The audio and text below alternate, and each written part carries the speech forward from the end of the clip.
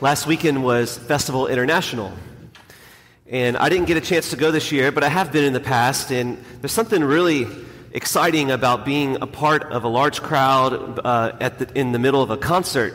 And there's something that happens as you're part of a concert, especially one that you enjoy, and everyone is just like enjoying the same song and the same experience together. And even though you don't even know these people around you, you have like this experience, this shared experience where everyone's just kind of drawn out of themselves. Like we kind of all forget our own lives for a second. We forget the worries and the anxieties of our daily experience, and we just all celebrating and filled with joy about the experience that we're sharing together.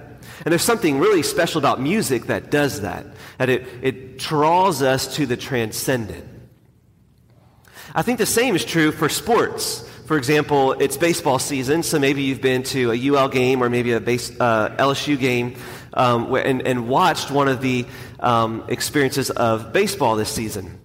And it's really exciting, especially whenever there is maybe a pitcher throws a perfect game, or maybe a shortstop makes a double play, or something along those lines where you see something spectacular take place. And there's just this thrill that goes within you just to watch something beautiful, especially together as a crowd, that we all kind of just forget our daily lives for a second and we share in this enjoyable experience. There's something about the beauty and the splendor of sports well played that draws us out of ourselves into the transcendent. It's similar to works of art. I'm the type of person that could just get lost in an art museum. And I could just spend hours in an art museum. I could just walk around and just spend way too much time observing all the beautiful works of art. Or maybe some other type of museum, even if it's not art, like some type of historical museum. But usually what takes place, you have all of these things on display, and if you allow yourself to enter in, people can just spend hours just forgetting about themselves and being drawn into the transcendent, the beauty and the splendor that this museum has to offer. All of this to say is just a few examples of how when we are struck with beauty, we are drawn to the transcendent. We're drawn to something beyond ourselves. And there's something very human about that, and it pulls us into the divine. Even on a secular level, even if it's non-religious, there's still something about beauty that draws us beyond ourselves. And I say all this because in the second reading today, we see St. Peter use some transcendent imagery. And he does so in order to pull us out of ourselves and into something beyond, namely Christ. So I want to unpack that a little bit this morning for you so that we can dive a little bit deeper about how this applies practically to us. Ultimately, what St. Peter is getting at, if you go back and read the second reading today, what he's getting at ultimately is that Jesus Christ is the new temple. Now, whenever we hear those words, that probably doesn't mean a whole lot to us, because temple is not a major part of our experience these days. But to the first century Jews, it was the center of their experience. The great temple of Solomon, built by Solomon, destroyed a couple hundred years later and rebuilt, and the whole story of the temple right there in Jerusalem, it was the center of Jewish culture, of Jewish worship, of Jewish identity. It was the thing that they were most proud about, the temple. And there's a few things in particular I want to point out today about the temple. You see, because it wasn't as if they had a bunch of different temples all over the place. There was one temple, and that temple was in Jerusalem. So even if you were a Jew all the way, miles and miles away, maybe even in Egypt, if you wanted to go to the temple, you had to travel to Jerusalem. There was only one. And this temple was holy. It was holy. In other words, it was set apart. It was meant to be a place that is special and different than anything else. It was glorious, magnificent. It was huge, this huge mega complex, bigger than a football stadium. I mean, it was just magnificent in splendor. It was set apart and understood to be set apart for God, for divine things, and for humans to encounter divine things. Holy is the first thing. The second thing is that it was the center of worship. And worship was not just this isolated experience. It wasn't just this personal relationship with God that no one would ever know about. Rather, it was a communal experience of offering themselves to God. The temple was the bridge between heaven and earth, and the people would come together as a whole in order to offer sacrifices.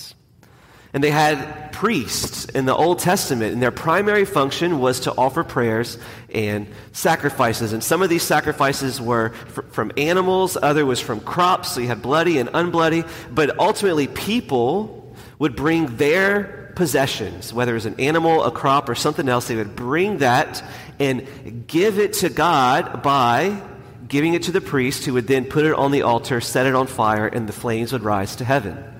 That's offering sacrifices, a very tangible, physical way for us to give something from ourselves to God. And this theology of sacrifice was central to their understanding of worship. It wasn't just a private matter, it was communal, everyone together. And the third thing is that the temple was God's dwelling place. It was understood that God's presence, the Spirit of the living God, was primarily in the temple. If you wanted to find God, you had to travel maybe miles and miles in order to get to the temple so that you could receive His Spirit. Remember, this is before Jesus Christ came. So we just so casually talk about having the Holy Spirit in our hearts. This is before that. If you wanted the Holy Spirit, if you wanted the Spirit of the living God, it was in the temple. So the temple was extremely important because it was holy, it was the center of worship, and it was God's dwelling place. St. Peter, in his second reading today, takes the shift. He provides the transition from the Old Testament temple to the New Testament temple. And the new temple is none other than Jesus Christ. Jesus is the new temple. And the theology of temple is all throughout Scripture, at the very beginning of Genesis all the way to the end of the book of Revelation. You'll see temple imagery and themes, and all of it points to the new, perfect, fulfilled temple of Jesus' body. Now, we know that whenever we talk about Jesus' body, we're talking about there's a few layers of understanding here. There's certainly the biological, historical, human, tangible body that walked around the Holy Land 2,000 years ago and died on a cross and rose 3 days later and currently is glorious in heaven. There's that part of His body. But we also know, because Jesus told us throughout Scripture, that His body has a mystical element to it as well. And the mystical body of Christ is the church. That the church is more than a building. The church is the body of Christ. And therefore the new temple is not just Jesus' historical body, but in addition, and even more perfectly, the mystical body of Christ, the church. St. Peter says today that you and I, me and you, we are living stones. We are the stones that build the church. The church is made up of you and me, persons. And this mystical body is alive. It's not just a thing of the past. It's not just static and immaterial or just plainly material. It is alive. It's not just an organization, it is an organism, living. You and I are the living stones that build this church. And we are making up the new temple. Which is to say that the new temple of Jesus' mystical body fulfills the Old Testament temple, which is to say that it is holy, it is the place for worship, and it is God's dwelling place. So, holy, set apart. Catholic churches all around the world, it's no longer limited to one structure in Jerusalem. Now, all throughout the world, there are Catholic churches, and those places are sacred, holy, set apart. It is different than any other type of church. It is set apart for divine things, set apart for the communal worship. And that's why, a couple of weeks ago I talked about keeping our church sacred after Mass, allowing it to be a space for prayer for those that want to linger and pray, to kind of, bring the conversations outside, because something about this, like inside the church, it's different.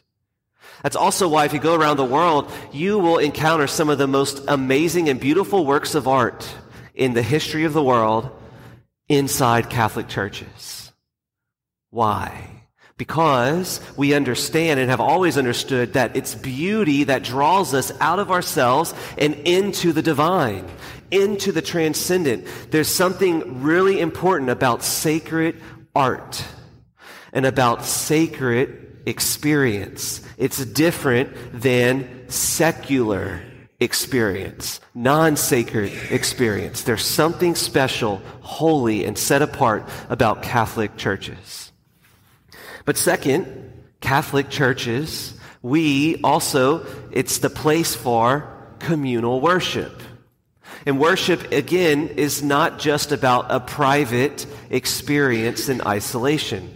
Rather, worship is an offering, a sacrifice. St. Peter says, offer yourselves offer spiritual sacrifices. He even says that you and we are part of a holy priesthood, which is he's not talking about the ordained priesthood. He's talking about how all the baptized, you too, share in the priestly office of Christ. Namely, that all of us offer sacrifice. The sacrifice of our hearts, the sacrifice of our joys and our sorrows and our prayers and petitions, and the sacrifice of our time, talent, and treasure, the sacrifice of everything we have and everything we are, our whole life, we make an offering to God. And where and how do we best do that? Through the one offering of Jesus. In the Catholic Church, at this altar, through the Eucharist. Just like the Old Testament temple, this new temple of the Catholic Church is a place for communal offering. All of us join into the one offering of Christ. And the third is God's dwelling. And we've talked about this before too, because although we know that ever since Jesus came, God is present in a new way in all the world. And that's true. And we can find him in our hearts, and we can find him, around society in different ways by his providence. But in a special, most particular way, God is especially present and dwelling in the Catholic Church, particularly through the Eucharist, which is why every Catholic church has a tabernacle. And in the tabernacle, we have the Eucharist to say that this is Jesus, not a symbol, not just a sign, but a true presence of Jesus Christ, just like God's true presence was in the Old Testament temple. So now we have Jesus' mystical body of the church. It's holy, it's a place for worship, and it's God's dwelling. So I want us to think a little bit, and it's perhaps going to be a little bit of a challenging question, but why not? Whenever we come to Mass, wherever we go to Mass, do we come to consume or to offer? In other words, do you come as a customer shopping for an experience? Or do you come as an oblation, a living sacrifice to the Lord, offering everything that you have to him? You see, because depending on how you answer that question has huge ramifications. Externally, it may not look a whole lot different. If you look around the room, you may not realize who fits where. But internally, it makes all the difference of what it means to truly be Catholic, to truly be a faithful disciple of Jesus Christ. Because at the heart of our theology, at the heart of what the Lord has given and revealed to us, is that we are not simply consumers. We don't just go shopping around for a spiritual experience. We are making a total gift of self to God the Father through Jesus Christ. Our whole life should be a living sacrifice. St. Peter says in today's reading, he says that we are to offer spiritual sacrifices and that we are to announce the praises of the Lord. So offering spiritual sacrifices, in other words, divine sacrifices.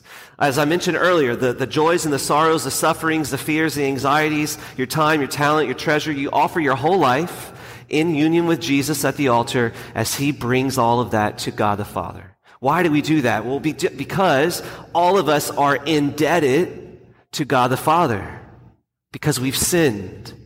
And this, we could never make up that debt on our own, even if we gave God everything. But praise be Jesus Christ that Jesus makes up for it through his offering. And we unite all that we do have in union with Jesus, who then brings it to God the Father, and we become more united to the divine.